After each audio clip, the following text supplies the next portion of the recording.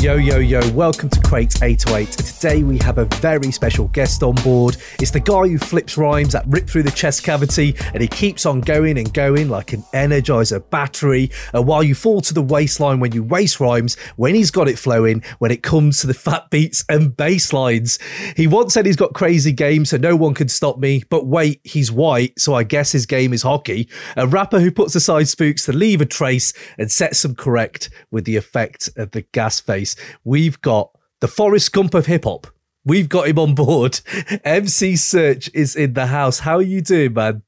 That's got to be the most impressive intro I've ever heard. Man, and I fucked that up.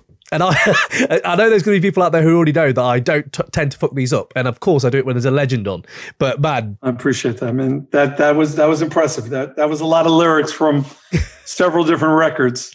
Man, that was good. That was good. Thank you, man. Thank you. I just had to, because I know those gems you dropped all that time back still resonate, bro. So still resonate. Thank you. I'm glad it resonates with someone, because damn sure doesn't resonate with my kids. My kids, they don't care.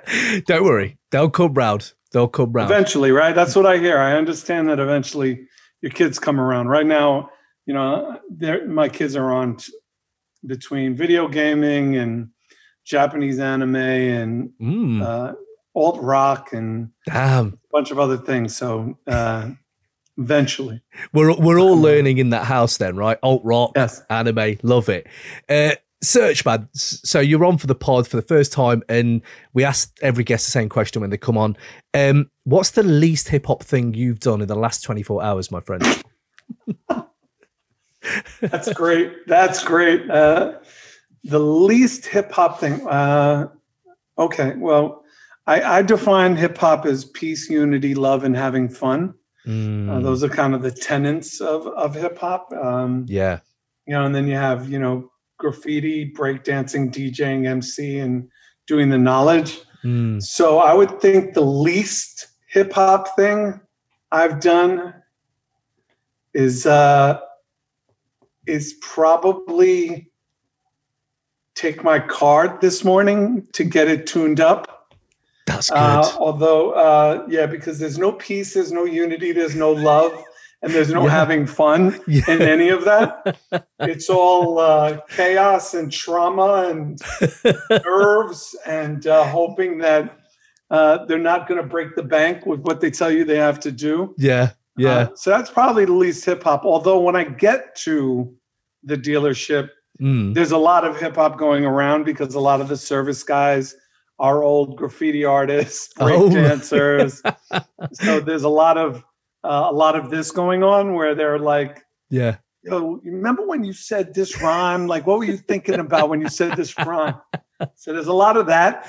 Right. Shout out to my man, Mr. Dave. Big up. Big Dave in the parts department, who will, as he'll say, Mr. B. He calls me Mr. B. So, Mr. B, let me ask you a question about that lyric. I'm like, okay, Big Dave. So that's probably the least hip-hop thing I've done. Yeah. Everything else after that has been incredibly hip-hop. Wow. Okay. Yeah. That's probably the best answer I've ever had. We have laundry. You gave me the best intro, so I had to counter with the best answer. Wimbledon, I had to have a strong volley. You know, with Wimbledon going on, I had to have a strong volley. I love it. And I love the London reference. It's all working right now. I love this. The energy is good. I love this. I love London. And let me tell you, I love one of the most favorite places for me to go on tour was London. Yes. I loved London. They always treated me so well. I recently found out a friend of mine, Michelle Visage, who's on RuPaul's Drag Race, moved to London like 7 years ago. Oh. And I became extremely jealous of that whole idea. Oh, right. I'm like, man, I wish I could afford to live in London. I moved out of London because I couldn't afford to live in London. I still work there, but yeah. Right. But they've always treated me so well. And I think there's a part of my wife's philosophy, because we talked about it at some point, like just packing up and just living 6 months in different places. Yeah. Kind of going out in the sunset and living 6 months here. I don't think she wants me in London because I think she believes, and I do believe this. I think that if people found out I lived in London, there'd be a lot of people asking me to do shows. Right. And my wife will tell you on more than one occasion that she's not trying to be married to MC Serch anymore. Like, if I want to go on tour, that I should probably, amicably divorce and be married to the touring game. Oh my God! What a decision! Yo, what up, y'all? This is DJ Premier, and you're checking out the Crate 808 podcast. Hey, yo, this your boy Farrell March, and right now, you are rocking live with the Crate 808 podcast. Yo, what's up? This is Del, the funky homo sapien, down with hieroglyphics, the funk pimp. Come on here for some good shit. Yes, you are rocking with the best. This is the one and only Just Blaze. Right now, you're checking out the Crate 808 podcast. This is Open Mike Equal, and you are currently rocking with the Crate 808 podcast. Yo, peace and love to this homeboy Sandman, and you're rocking with the Crate 808 podcast. It's the place to be. So good for you. Hey, what's happening? This is Trevor Nelson, your R&B ambassador, talking all things R&B and hip-hop on the Crate 808 podcast. Hey, yo, check it out. This is the rapper Big Pooh, and I need you, and you to make sure you check out this week's episode of the Crate 808 podcast. Tell everybody the rapper says so. Well, actually, you talk about London. I had a few things lined up, and I just wanted to big up my man Lee Can, right, for showing me this. But I don't know if you remember this, right? Cookie Crew, Born This Way. Of course. In the video, nice cameo from MC Serch. Yeah, goose, full length goose with Loved the fur collar. I got a call. It's so crazy, that video too, because I think Fat Five Freddy was the director. Yes. Pretty sure he was the director. Anyway, I was at the Lion Quarter. And I was on my way home, and he's like, yo, I'm shooting a video uptown. It didn't matter who the video was for. Yeah. If I just want to be in a video, and it's uptown in Harlem, I was probably heading that way anyway. Yeah. Because, the rooftop was, the rotation was you go to Latin Quarter. And when you leave the Quarter, then you'd go uptown to like the rooftop on 155th. So he was shooting this video. I'm like, oh, I'm going to go. And they're like, it's the Cookie Crew. And I'm like, what? Who? I don't know these chicks. Yeah. But they were British, and it was cool. And we knew everybody. So it's basically the IOU dances, the ICU dances. It's like all of our people from the Quarter. Yeah. So like, fuck it. We're just going to take over this video. We're just going to take over the video. Every dance move was basically our routines from the Quarter. And then he basically said, all right, at the end of the video, we're all going to come out. Yeah. And we all want you to do a signature move. And I'm like, fuck it. I'm just going to go out and do the bobblehead. And I was like, and I had a blast. I had my bubble. But the one thing I remember about the video, because the video then was on Video Music Box, because that was the first time I saw it. I didn't see it on MTV. All my homeboys were like, yo, that's so fresh. You had that fresh coat on. I'm like, wait a minute. The moves weren't fresh. The bobblehead wasn't fresh. The hot top fade wasn't fresh. No, no, none of that. It was the full length, triple goose, full length. It was sick, though. Goose with the fur collar. Yeah, it was sick. I've been known for some dope for full length coats. Brooklyn, Queens. People still ask me about that shearling. The shearling that I wore in Brooklyn, Queens. People still ask me if I had that. I wish I did. Yeah. I love that shearling. The shearling my wife wore in that, well, she was my girlfriend at the time. But the shearling my wife wore, the pedal black shearling that I had custom made for her for that video on Delancey Street. I wish she should have still had that. I don't know what we did with those. Damn. Those were fresh. Yeah, they were fresh, man. They were. But then again, right, I'm seeing videos like that. I've seen the other interviews you've done where you're just telling incredible stories, and you truly are the Forrest Gump of it. It's like, it's there again. It's just there again. I had a conversation with Del the Funky Homo Sapien last week or a few weeks ago, and he said, even you're popping up in them conversations, my bro. Like, he's like, oh, by the way, big up MC Serch. I was like, oh, wow, wicked, okay. So your history, you're intertwined in the tapestry, I think. I love Del. I was always a fan of his, and Hyro, and I just think the world of those guys. Yeah. Do you remember when you first saw them guys? They must have brought that different energy to East. Or did you see them on the West maybe? No, I saw it on the West. I was in the Bay Area, 92, 93. I was going to see Tech and Sway when they were at KMEL in San Francisco.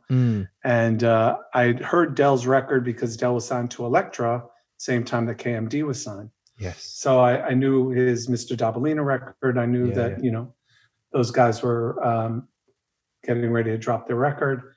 And then I heard the Hyro record, 93 to Infinity. And the reason I heard the record, funny enough, is because the guy who ran Jive Records was a guy named Barry Weiss. Right. And Barry said to me, he goes, Serch, if you ever decide to stop rapping, I want you to come to Jive and work as a promotion guy, radio promotion. And I had heard, Tech and Sway had played the record. And, it's just one of those things that as soon as you hear it, you're like, oh, that's a smash. Like, you're like, that's a fucking smash. It's like, Helen Keller can see in here that shit's a smash. Just it was just an amazing record. Vibe, just their flow is so different. Yeah. It was just such a great combination of, and Del too, like they had this thing, Del, Casual, Hyro, they had this wordplay that was very East Coast, but they had this very smooth, laid back Bay Area shit that was it was just such a cool meld. Yeah. Them, The Far Side, there was just this vibe of those records from the West Coast that took the best of the wordplay from De La, Native Tongues, and kind of melded it with, some real fatback funk from the Bay. Yeah, man. A perfect way to put it. Absolutely. Yeah, absolutely. I was going to move on. Actually, before we move on from London vibes, I have to actually ask you, can you tell me about the time the Queen got the gas face? Because I've heard the story. So we were splitting up our time between doing shows with Public Enemy and De La Soul. Right. And De La Soul were just like, they were the biggest pop act in London at the time. And, our record Gas Face was doing really well. And we had gone into Brixton. And when I went to Brixton, there were all these it looked like a movie set. I'll never forget it. There was trash barrels on fire. There was this Ghostbuster, there was this word, the poll tax with the Ghostbuster thing. Yeah. No poll tax.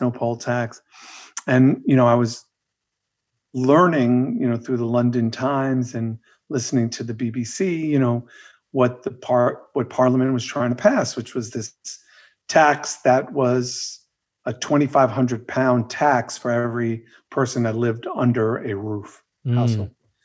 And for a blue collar family, that might make sense. If you're a 2.2 family, mother, but in Brixton and in the neighborhoods where there were high Caribbean, high Black and brown people, that's not how they lived in a household. You'd had 10, 12, 14 people that lived under one roof.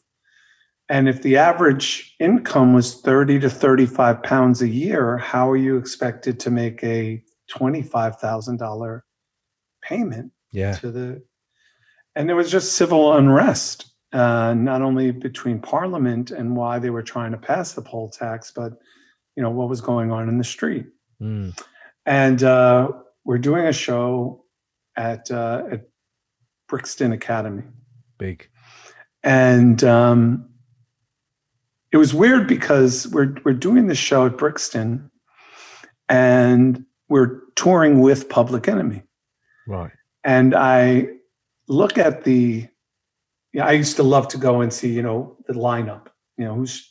Yeah. So my shit was I love to see who the London groups were because Chuck was great for that. He'd always have like the hottest whatever. Yeah. So it was like Silver Bullet did a lot of shows with us. Big. MC Duke did a lot of shows with us. Yes. 20 Seconds to Comply was the fucking shit. 30 Seconds to Comply. Yeah. That record was the fucking shit. And then we met DJ Richie Rich. Oh, right. Who, had beef with our DJ Richie Rich. Right. Anyway, so, and we're doing all the radio stuff and all that. And I look at the lineup and there's the lineup and it's, whoever's on the show with us, whether it was Silver Bullet and this one and that one. And then it's De La. And then it says Public Enemy in third base. Yeah. And I said, that's got to be a mistake. Like, why we're not, he's like, and Chuck always said, you got the hottest record in the street, you close. Like, you're the one who closed. Right.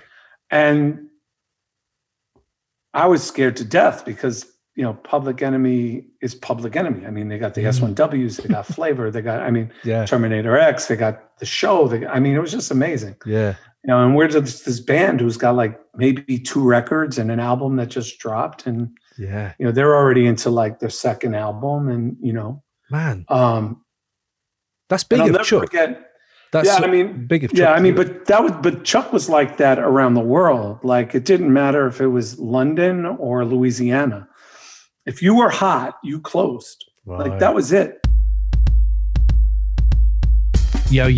Just interrupting this episode to give you a quick update on our plans for 2021. But before I do, just remember to subscribe on YouTube and like this video. Also, get involved in the comments. We always have some dope takes on there. So shout out to people that are getting involved. We love reading them. And hopefully some more of you guys can get on there and we'll shout you out on the episodes coming up. Now, on to 2021. We here at Crate 808 are setting up a Patreon where for the price of a pint or a coffee every month, we'll be bringing you even more dope hip-hop episodes. Simply go to crate808.com, subscribe to the newsletter, you'll get all the updates on our plans. But as a taster, each month we're thinking of bringing you 90s rap hidden gem album reviews that you can vote for. So if you enjoy people like Master Ace, Diamond D, The Lynch Mob, Paris, Big Noid, Blase, we'll be doing a lot more of those. We're going to do our Why I Love series, the MF Doom and J Dilla editions.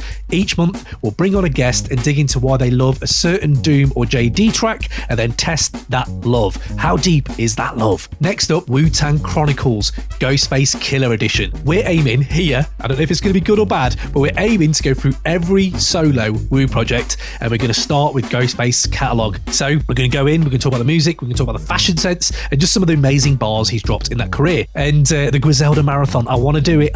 If we get enough patrons, we're going to do it. We're going to go through every single Griselda project and really let's dive in, yeah? So get involved. Hit up crate808.com, subscribe to the newsletter as well as the YouTube and the podcast. Now back to the episode. So as you know, Brixton's is, I think one of the oldest theaters in all of London. It's got to be up there. Shakespeare fucking did shows there or some shit. And it was like, I remember it was like dirt floors. I just remember it was just really an old rickety building. Yeah. And the bass made the walls shake. And, I just remember it being really dark and dense. Yeah.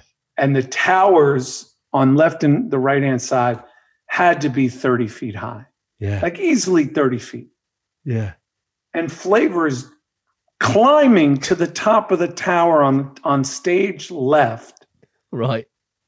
Doing the Flavor dance to 911 as a joke, which is 119 as a joke, right? Because it's 999. 911 is not emergency. It's like 119. It's 999 here. I'm sorry? 999. Oh, 999. Yeah. 999, right. So 999 is a joke. So he changed it. So he's doing 999 and he's doing a Flavor dance on these fucking, and they're like this. And I'm like, oh my God, he's going to kill it. Like, and he doesn't give a fuck. He's dancing. Right. And this is incredible. And we get on stage and we're doing our thing and we're going to close the show with Gasface. Big. And crowd was cool with Step Into the AM. Crowd was cool with Brooklyn Queens. Crowd was cool with our album cuts. There were people that knew him, people that didn't. We were a new band. Mm-hmm. Daddy Rich does his tricks. Crowd goes crazy. Mm-hmm. And then we go into Gasface and people are just starting to lose their shit. And then it's like, thanks, Serch. And everybody, MC Serch. And I just said, cut the music. Oh. Cut the music. And then as loud as I could, and I don't know why I felt like I needed to scream this, but I really didn't understand my voice. And I said, cut the music. I got something to say. And I just start screaming, black cat is bad luck. Bad guys wear black.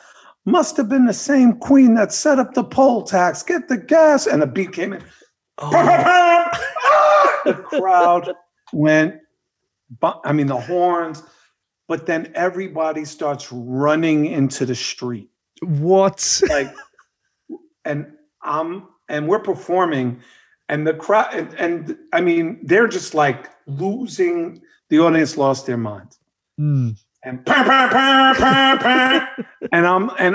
I don't even think. I think that I was probably, my lyrics were incoherent because I'm just screaming to the point that I lost my voice. Yeah. Which I did often. I would just scream my lyrics until I was hoarse. Yeah. And then, Zev Love X, may you rest in peace, MF Doom came out, and the crowd is damn near half empty at this point. That's crazy. And they're in the streets, and we're being told by our tour manager that they are just full blast rioting. Oh my God. They're full blast rioting. Fuck the queen. Fuck the poll tax. Shit. Poll tax, get the gas face.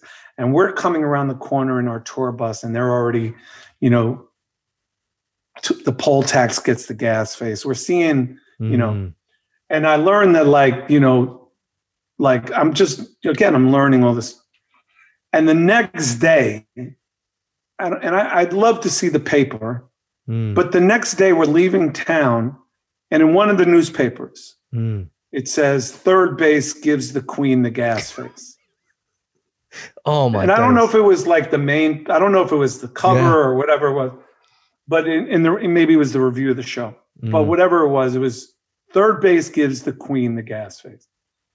Beautiful. And we then toured. We toured all the way around Europe. 5 months later, we come back and we're doing Wembley with Public Enemy. Oh my days!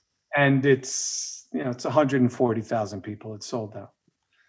And it's De La, it's Public Enemy, it's us. It's just crazy. And Public Enemy is closing for sure. And I'll never forget this, but when they said MC Serch, even before I could say Black Hat is bad, the whole crowd is Black Hat is bad luck. Bad guys wear black. Must have been the same queen that set up the poll tax. Whoa. Get the gas face. And it's just, wow. I've never seen, obviously, you never experienced a crowd that size in my life. But for them to just not only take my lyrics, but then, create a political remix. Yeah. To that was it was an amazing moment in my life. So yeah, Jeez. It was crazy. It's crazy. I love that. I love that, man. You're truly on the pulse. But you know what? Just for people who may not have checked this out, but Serch Says, your podcast, all the other stuff you've done, and I think there's, as you tell that story to me, it reminds me, hip hop has this beating heart underneath it that's really old and has seen so much. And nowadays, your kids, my kids, whoever, youngsters are listening to hip hop. It's not the same. But on that same tip, I just wanted to say, you mentioned Zev Love X, Daniel Dumoulin, ironically, was speaking on his 50th birthday today. And I've been thinking about him a lot. I'm pretty sure you probably have.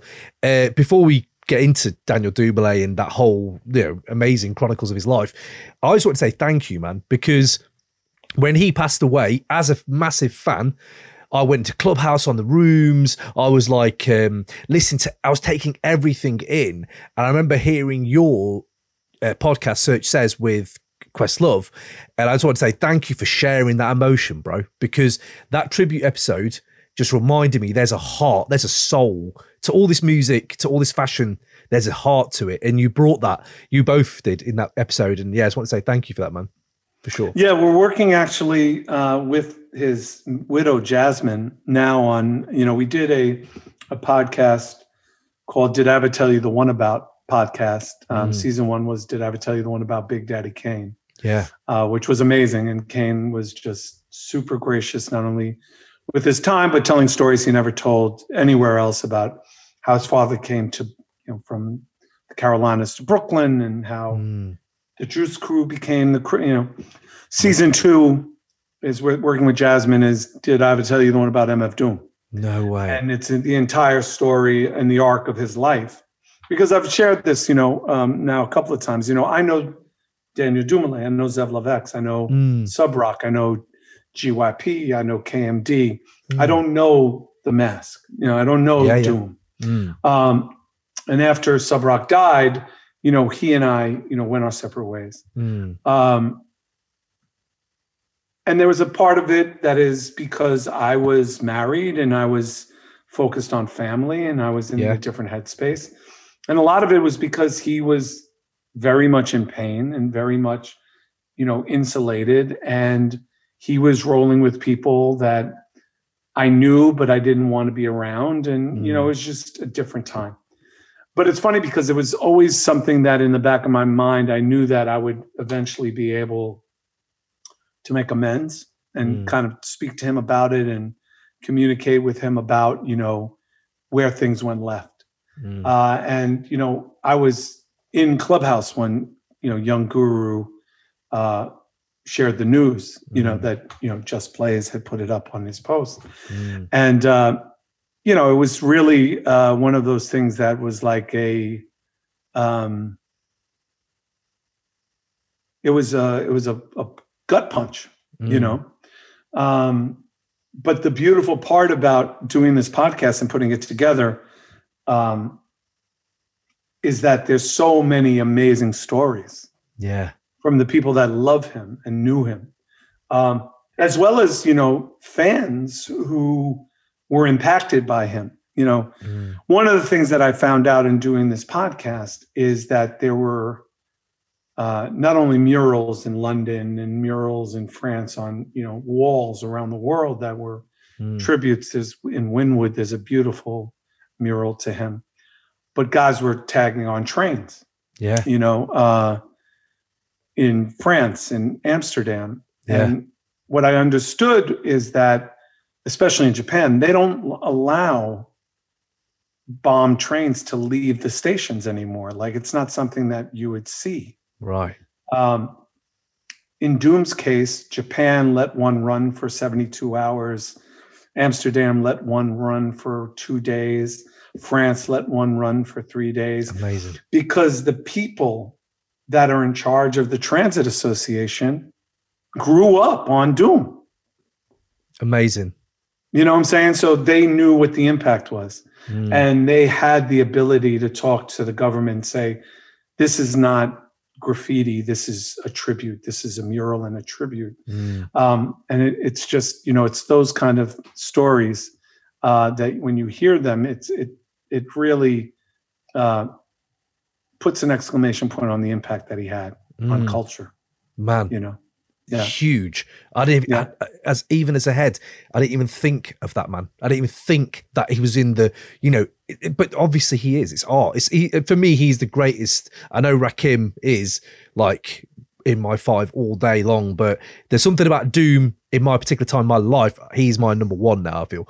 But I want to ask you really about, like, because you had him in your videos, you had KMD, you had Sub Rock. Question, the third bass, Sub Rock did that in the hair? So the original one that I used to rock all the time was the good, as I like to lovingly refer to it as the good one, was the one that Sub Rock did.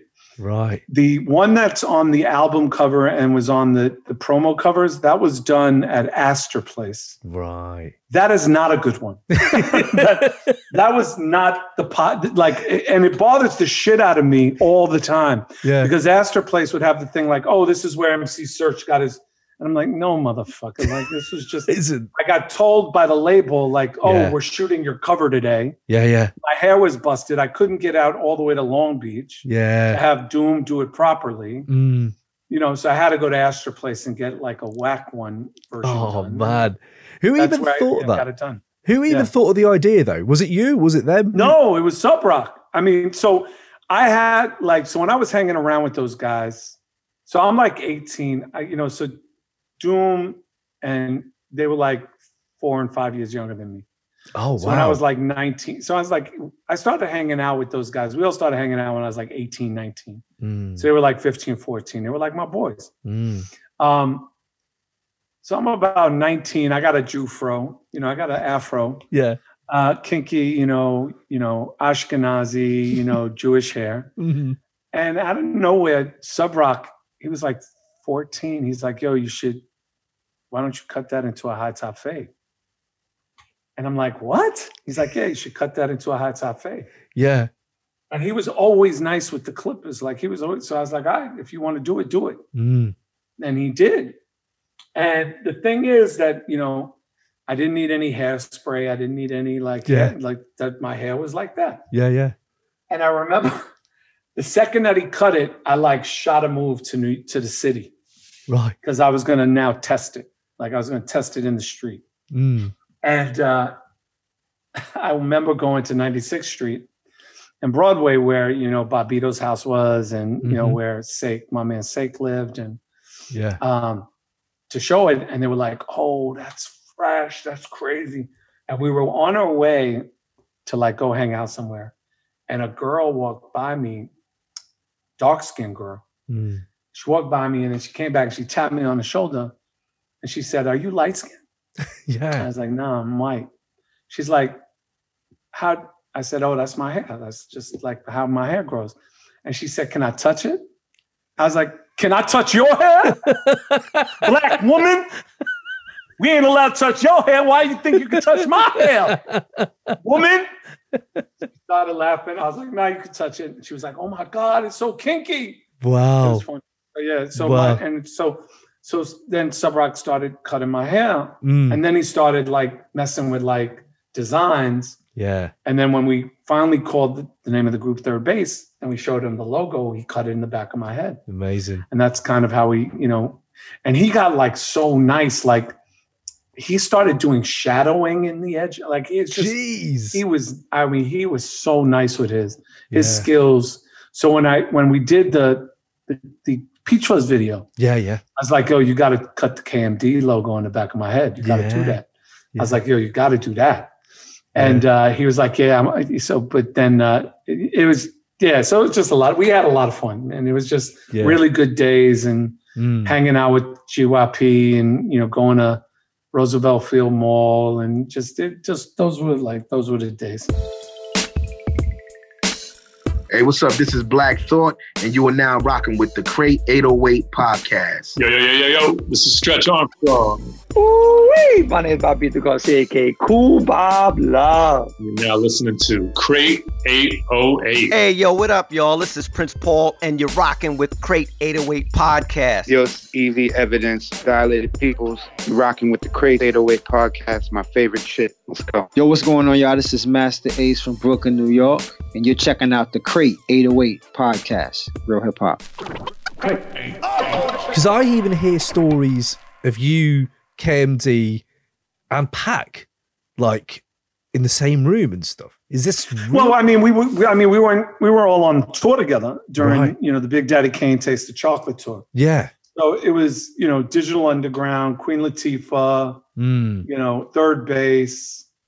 What else was on that tour? Third Base, Nice and Smooth. Oh wow, hell of a tour. And Digital Underground. Oh, and Digital Underground. Pac would be on the road with Digital Underground as a dancer.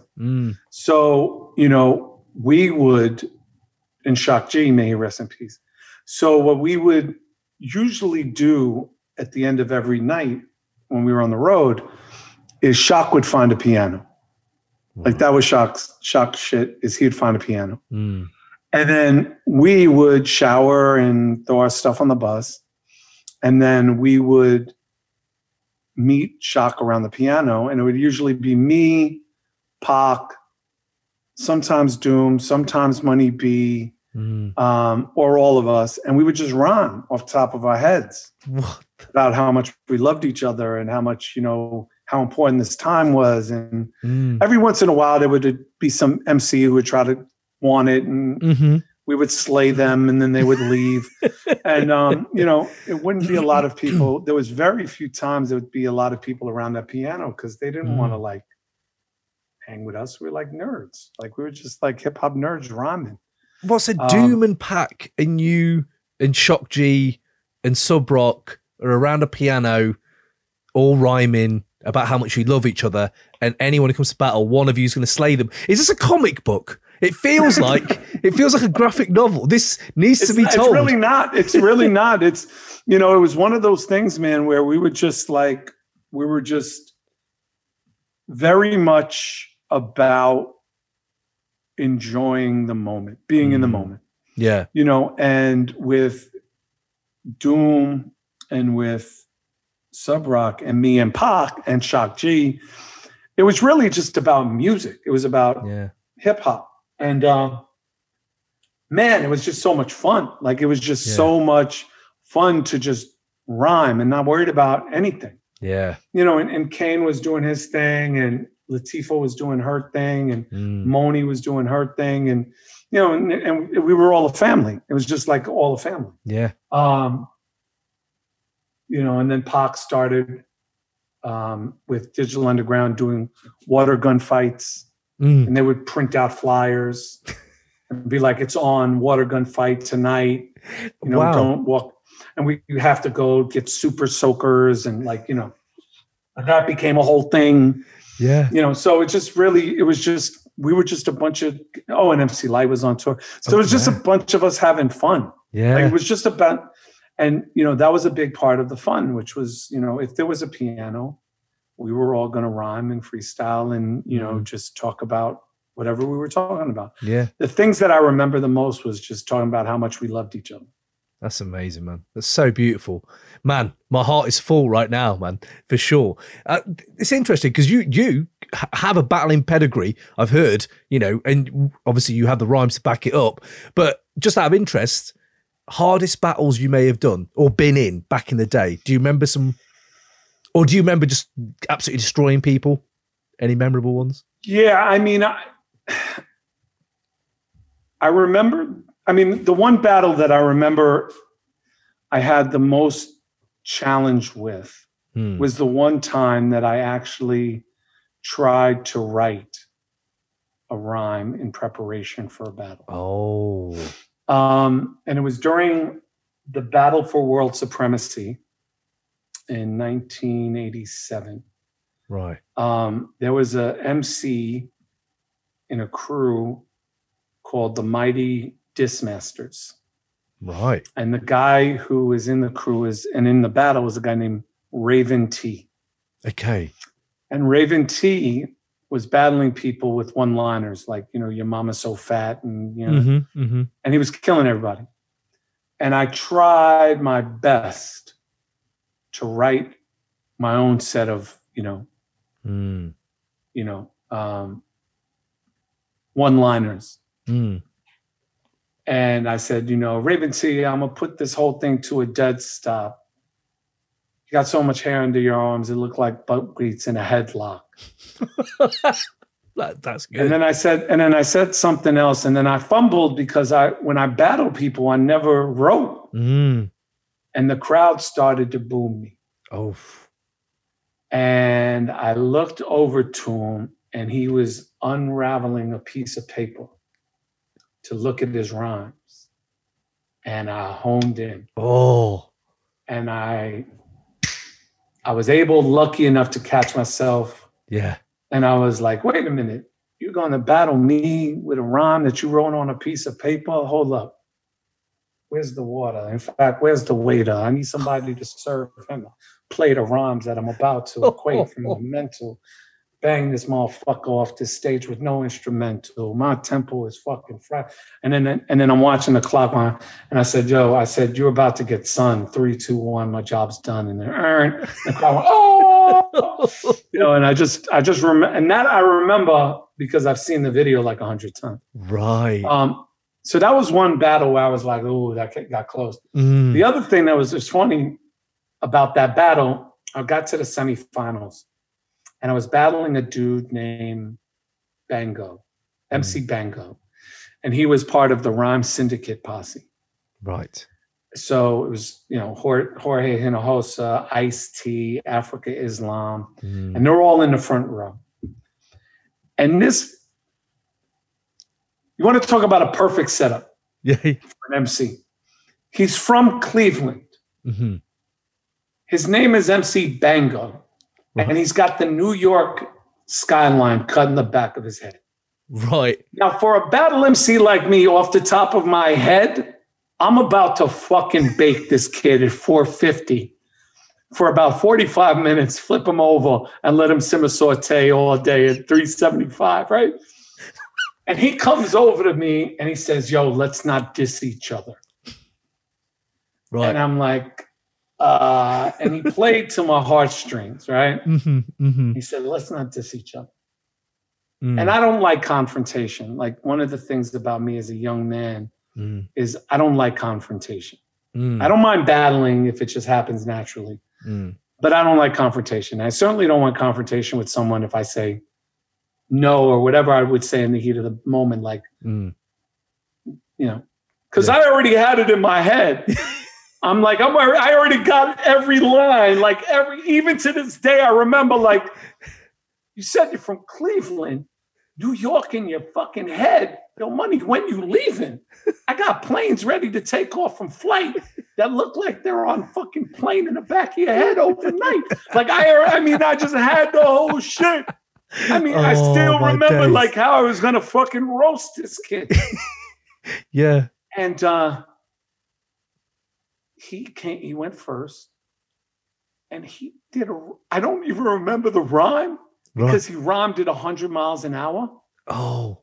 And he just said, I just remember him saying at the end of it, free South Africa. I can't believe I remember this shit like 30, 40 years later. Free South Africa.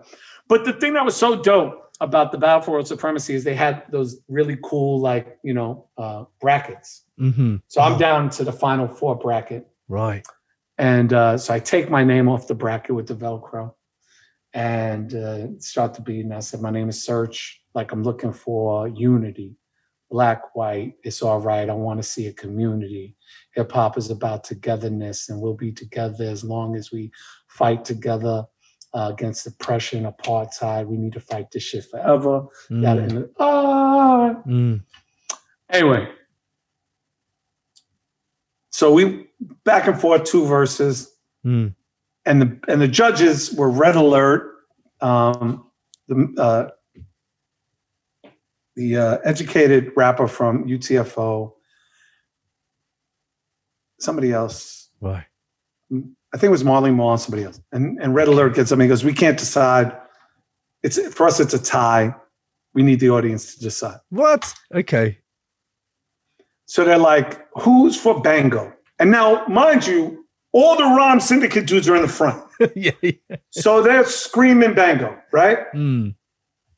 And they said, who's for Serch? And it sounds loud. They're like, nah, we can't figure it out. How many for Bango?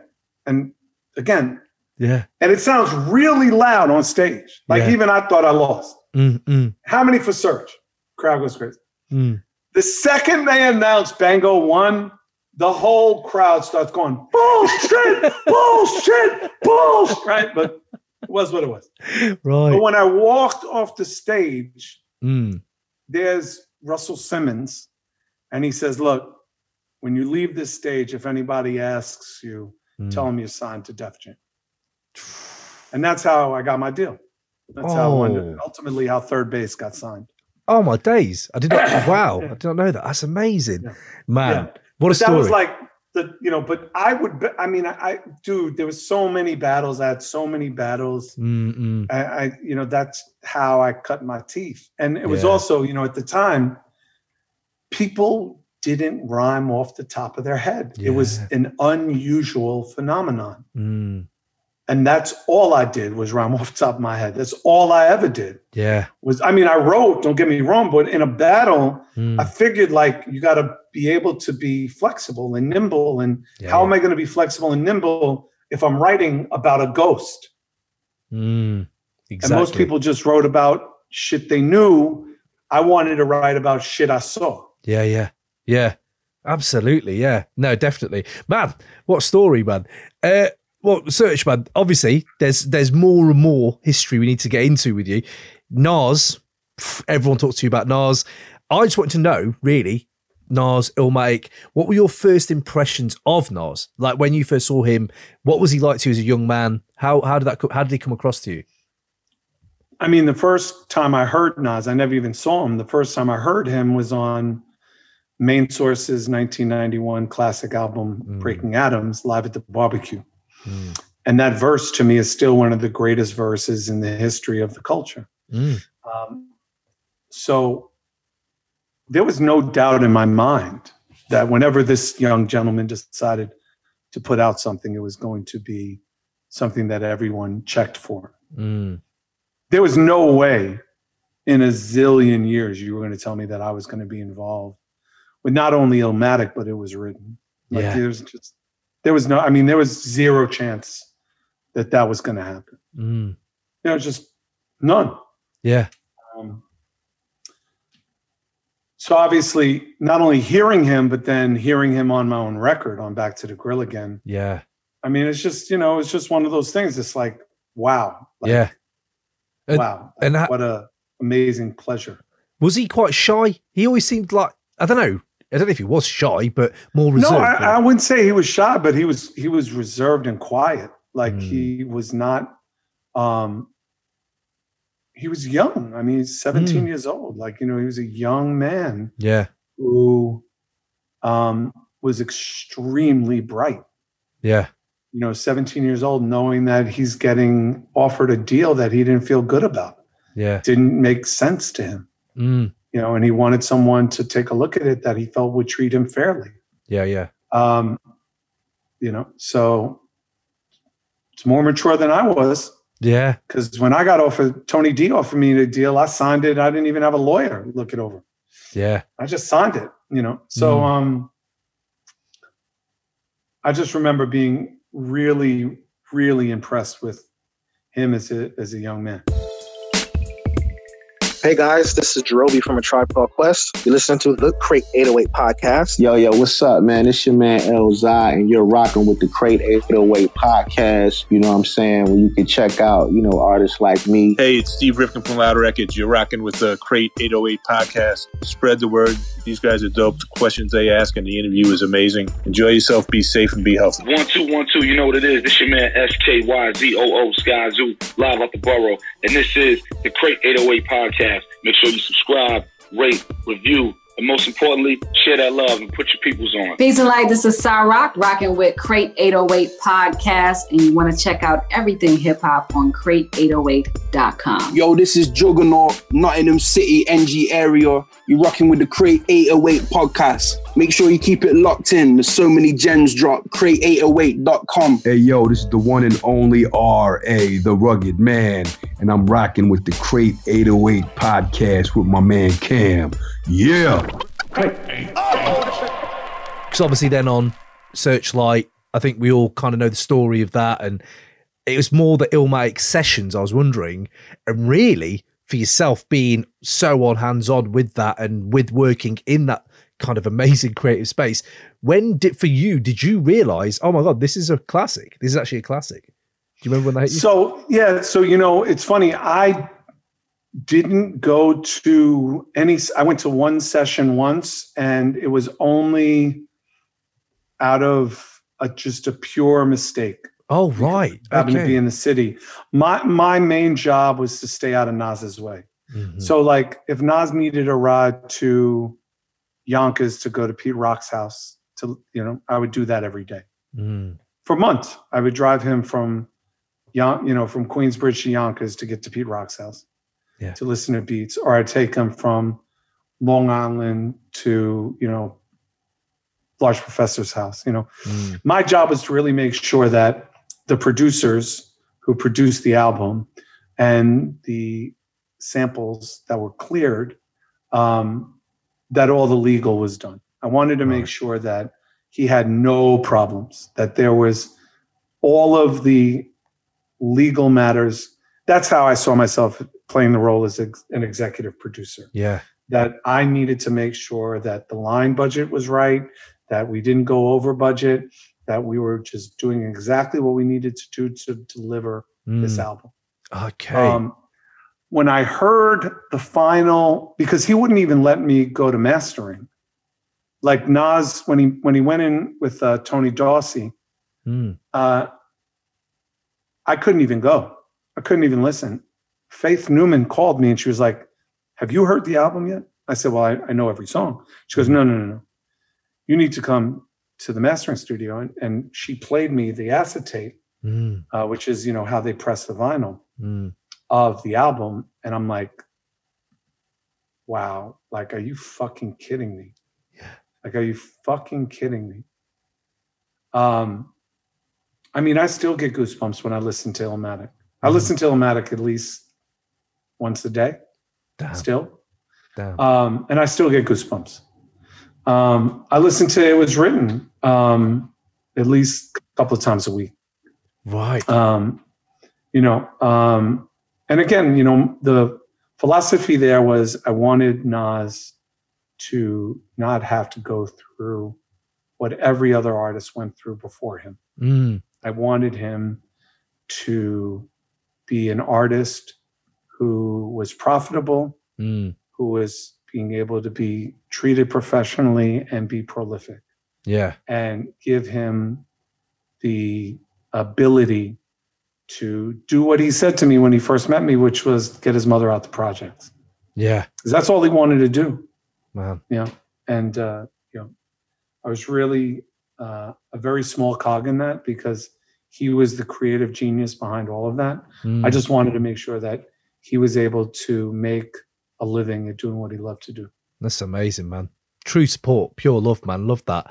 I think there's something in that when you think of how many amazing names worked on that album. Obviously, everyone knows about it.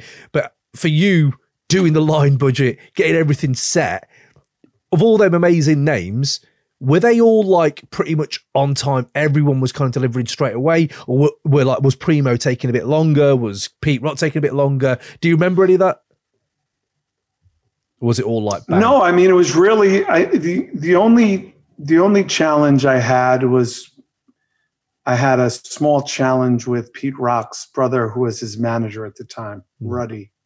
We had a small bump just based on timing. But for the most part, everybody did what they were supposed to do. Amazing.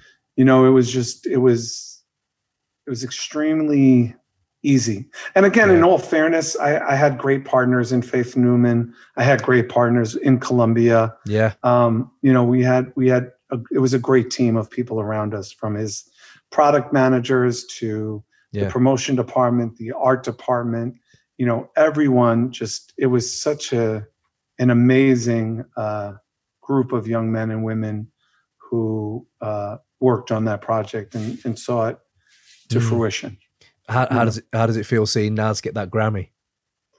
Just so well deserved. I mean, King's Disease is such a great record anyway, but it's just so well deserved. It's one of those things. It's funny, and I'm sure there's purists who feel this way. The first time a hip hop album was up for Album of the Year, the record that won was Steely Dan.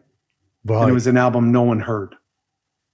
And they won the record and they all got up and they looked shocked for winning it.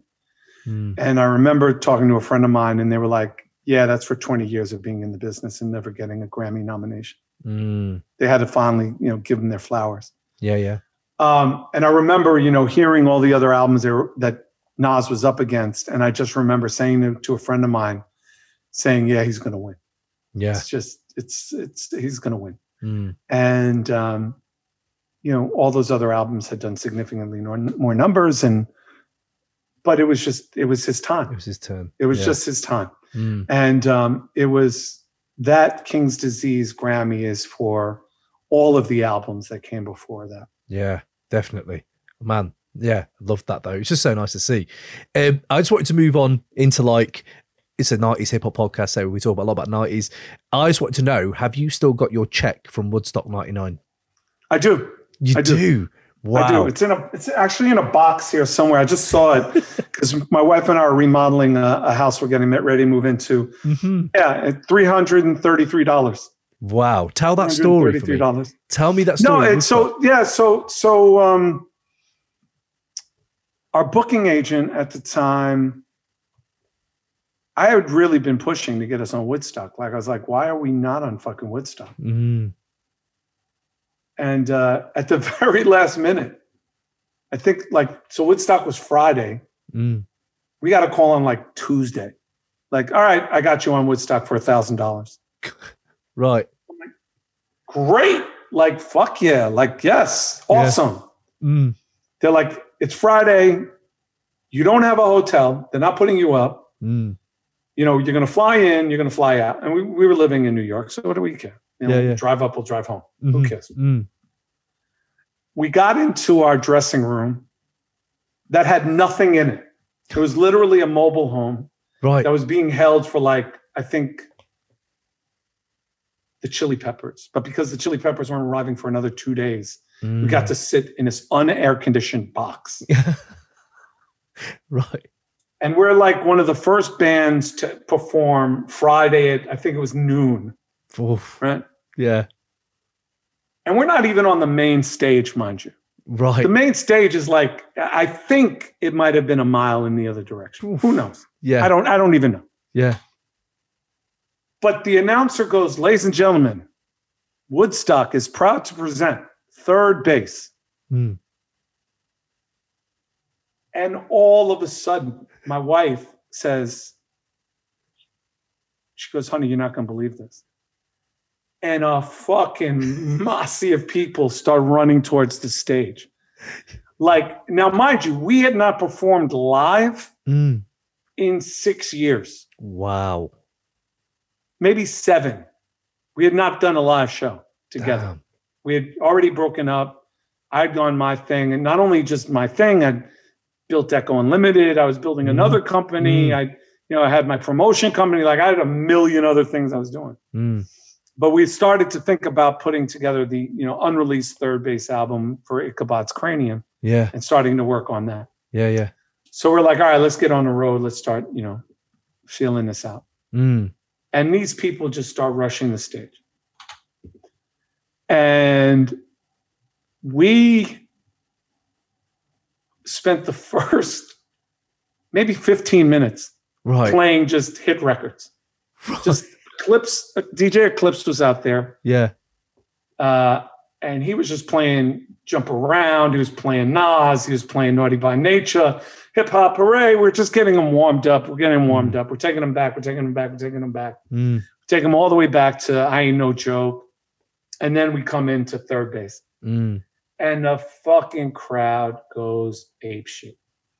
And I just start going apeshit.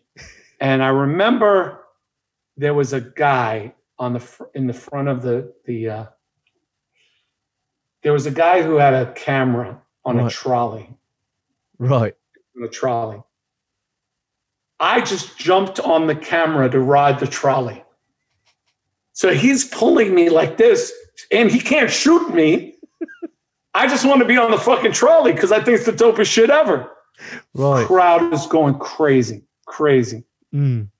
35, 5,000, 10,000, 20,000 people. It's 2:00 in the afternoon.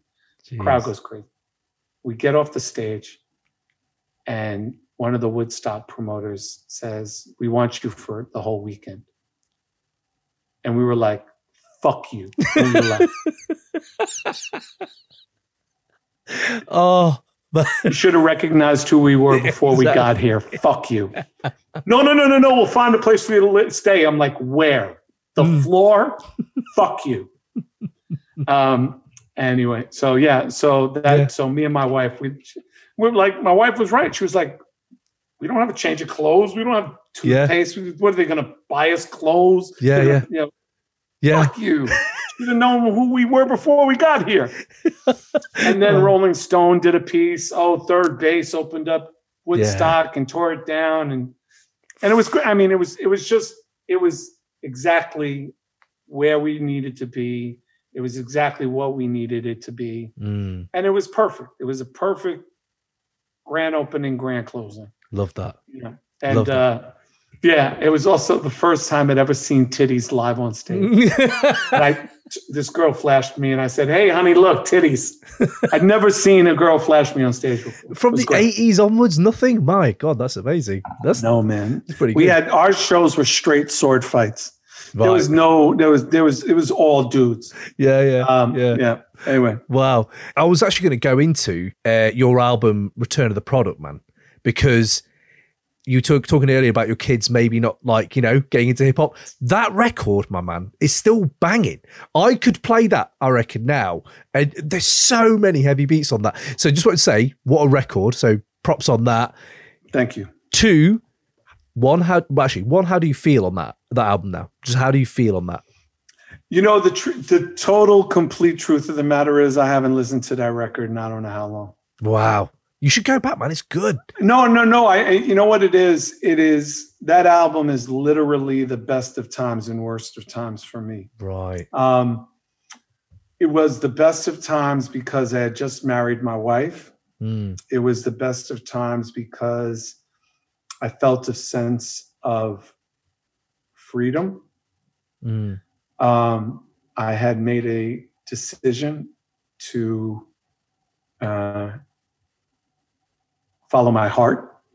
And I also made a decision that wasn't based on money. It was based on the fact that the person that I needed to be with was not Russell, not Lior, not fucking the band. The person I needed to be with was my wife, who was not my wife at the time. She was my girl. But that's the person I was committed to. Making that record, being in LA and making that record, at least the first half of it, was really cathartic in a lot of ways because I worked with Wolf and Epic. I got to experience working in a studio with musicians and engineers that had a lot of range. And Kane even talks about it on the Did I Ever Tell You the One About Big Daddy Kane podcast. When you come from New York, you're really in studios with sampling heavy producers. You go to LA and everybody plays an instrument. Everybody's a fucking musician. So I'm at like Dave Stewart from the Eurythmics house, Cathedral Studios in his backyard, and like fucking listening to like Nirvana record that hasn't come out yet. And what? Making Here It Comes. So it was like this, and I was very much listening to Wolf, not Epic, but Wolf, because he was like, you should make records called Hard But True. And you should really think about, expanding your mind and also kind of bringing an audience into a more like visceral, peaceful space. And, that's kind of where LA was at that time. And for all intent and purpose, I was planning on moving to Los Angeles right after I went out there. And then an earthquake happened and I was like, yeah, fuck that. I'm out of here. Any place that's going to rip my house in half and insurance is not going to cover it, like fucking gone. I'm good. And then I went back to New York and I was so excited. And I sat with my man Reef and I sat with my man Matty C. They were both at the Source. This was before Matty discovered Biggie and Reef went to not only Atlantic, but and I played them half the songs and they were like, yo, these shits are trash. Damn. And I'm like, what are you talking about? Like, I love these records. He's like, nah, these ain't it. They're like, Serch, we know you, this ain't it. And they took me to Brooklyn and they introduced me to Todd Ray. And T-Ray started playing me some beats and I'm like, oh yeah, this is home. This is where I need to be. But I incorporated what I learned from LA and brought in Anton Pushansky and I brought in Kevin Reynolds. And I was like, all right, let's not sample, let's use live instrumentation, but let's compress it, make it sound like samples, and let's play keys. And, got into this whole instrumentation thing where we're compressing a lot of sounds and music and just got into different, engineering styles that I took from and learned from. But the point was like half of that album, I didn't want to put out. Wow. Like all the stuff I did with Wolf and Epic, besides Here It Comes, I didn't want it on the album. Social Narcotics, like at least the original Social Narcotics, Hard But True. Like I didn't want none of that on the record. And I called them and I was like, yo, I'm just letting you know I'm not using it.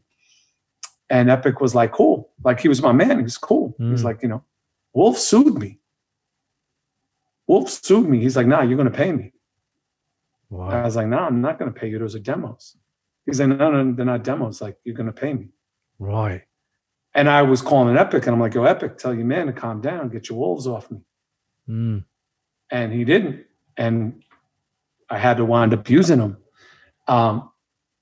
Because if I didn't use him, the record would have been more like Back to the Grill Again and Hits the Head and Anslum and T-Ray. And it would have been a much more East Coast boom bap record. Wow. With a lot more live instrumentation. So it's very much the best of times and the worst of times. But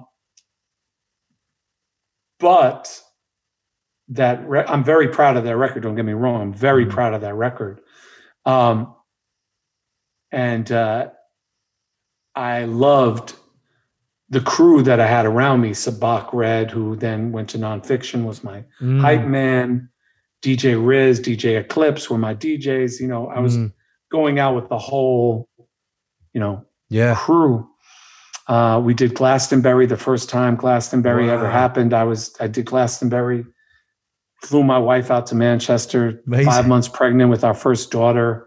What? You know, so just had some amazing, you know, times, but learned really quickly. And it's still true to this day. And mind you, I want to say this because I'm not looking for like the pity party, but I learned really quickly. People don't want to see an MC Serch show.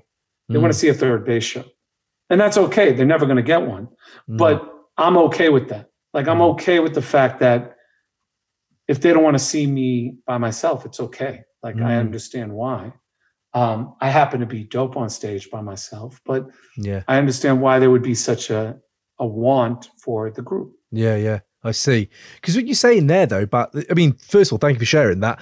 I was actually going to say that when you hear something like Hits the Head, that track alone now, my first thoughts go to someone like Eminem. Like, you think, my God, 1992, this is Eminem. This, I'm not saying just style-wise, but the beat, the atmosphere, and then obviously recently talked about the Cactus, bigged up the Cactus and stuff. How's that feel like to see an MC like M learn stuff from yourself and, you know? Yeah,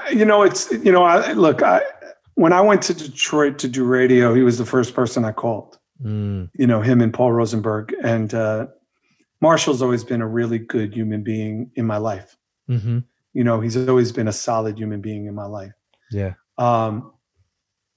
The context that he gave us our props in was, you know, like it was unwarranted because he was talking about the fact that I had said that artists like G-Eazy and Mac Miller and Action Bronson are more influenced by the artists that they came up with than third bass, we're just too old.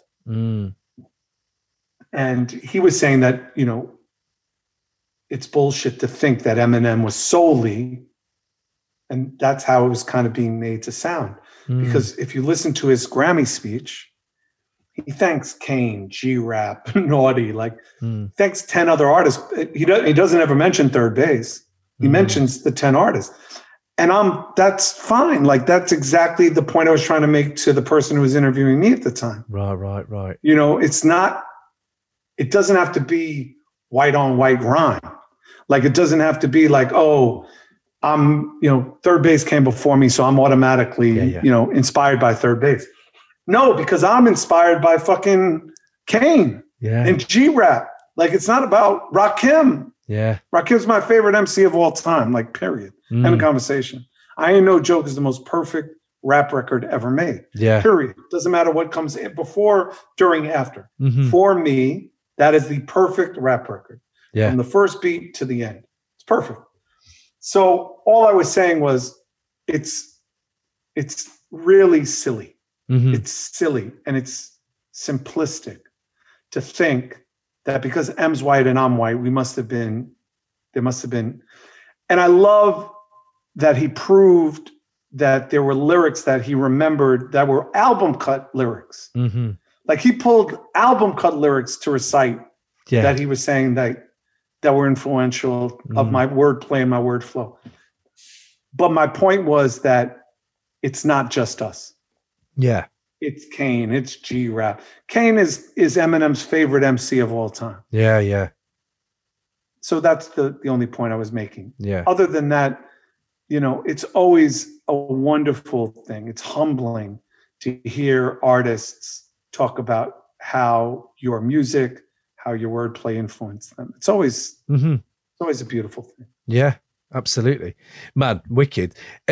So Serch, man, we've gone so many different places. I've just been here along for the ride, man. It's been brilliant. I should have got some popcorn. I should have just been like, this is pretty amazing, all these stories. I wanted to just kind of wrap it up though. You've done so much, like in the music game, in behind the scenes, Timeless Podcast Company. You're doing stuff like that now. I'd love for you to break that down for us listeners here as well now. Like, what are your next aims, goals? What would you like to do now? Yeah, I think, our number one focus is Timeless Podcast Company, which is basically, I not only want to give the podcast game and a way for our storytellers to tell our stories, but I want it to be with the respect it deserves. And so I spent about a year and a half meeting with different headphone companies, different sound companies, to understand what immersive sound design would sound like in a podcast. Right. Because I wanted it to be the theater of the mind. I wanted it to really go into the deeper, darker areas of sound design. So we were able to create literally 5.1 and 5.2 surround sound design for our podcasts. So when you listen to Did I Ever Tell You the one about Big Daddy Kane, you're hearing the sound design and the environments of where he grew up. When he talks about going to, elementary school, we recorded at that elementary school. When he talks about going to Albee Square Mall, we had sound designers in Albee Square Mall. Amazing. We want you to understand what it sounds like.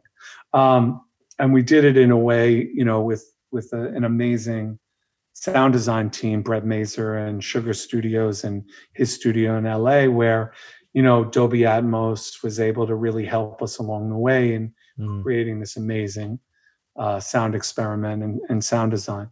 So every podcast we do is in immersive sound design. So we have Breaking Anonymity coming up, which talks about addiction and talks about breaking the stigma of a 12-step program, talking to influencers, talking to celebrities, talking to athletes, talking to artists who have broken the chain of addiction, how they did it, and doing that in sound design. We have season 2 of Did I Ever Tell You the one about podcast? Did I Ever Tell You the one about MF Doom? So that's coming in October on the first anniversary of his death. Wow, amazing. We have Line for Line, which is another amazing one, and then we have Serch Says, which is much more of a variety podcast, not so much sound design, but really, talking to Questlove, talking to Chris Rock, talking to Method Man, talking to just talking to people about, anything and everything. So we're getting ready to relaunch that in August as well with new guests, a new production team behind it. And also just kind of coming up with more and more and more ideas of how to create immersive sound design around great storytelling. Yeah. Oh man, it's amazing. So that's what the Timeless Podcast Company is. Yeah. For people out there, go check that Kane podcast, the Method Man chat. I finished that the other day that you had with the Method Man. What a wicked chat. So just laid back. He was like, yeah, brilliant just to hear your artists like that. So yeah, big up on creating these spaces they can tell these stories, man, because I don't know, sometimes it feels like things can get lost a little bit. And, even though, we've had such a history of hip hop been documented, I feel there's so much more to come, right? So yeah, absolutely beautiful, man. Agreed. But Serch, thank you for your time, man. I appreciate all of it. Before you go, what's the last great piece of music you heard? Could be old, could be new, just the last piece. Yeah. Oh man. Last piece of great music that I heard. It's a great question. I think it was probably a band out of Brooklyn called Pom Pom Squad, Death of a Cheerleader. Okay. That just an alt rock band out of Brooklyn called Pom Pom Squad. Right. Death of a Cheerleader. That's Okay. probably an amazing record. They're signed to a German label called City Slang. But yeah, I think to me they're an amazing alt rock band, and just love that band. Crying, probably their new single "Crying" is just a fucking piece of art. Wow. Okay. I'm here for Smoke Rock. Definitely. Love that. Well, man, thank you so much. And yeah, just keep smashing it and keep bringing us all this amazing gold nuggets, man. We love it. We love it, man. Thank you. No problem. Thank you. No problem. Peace, bro.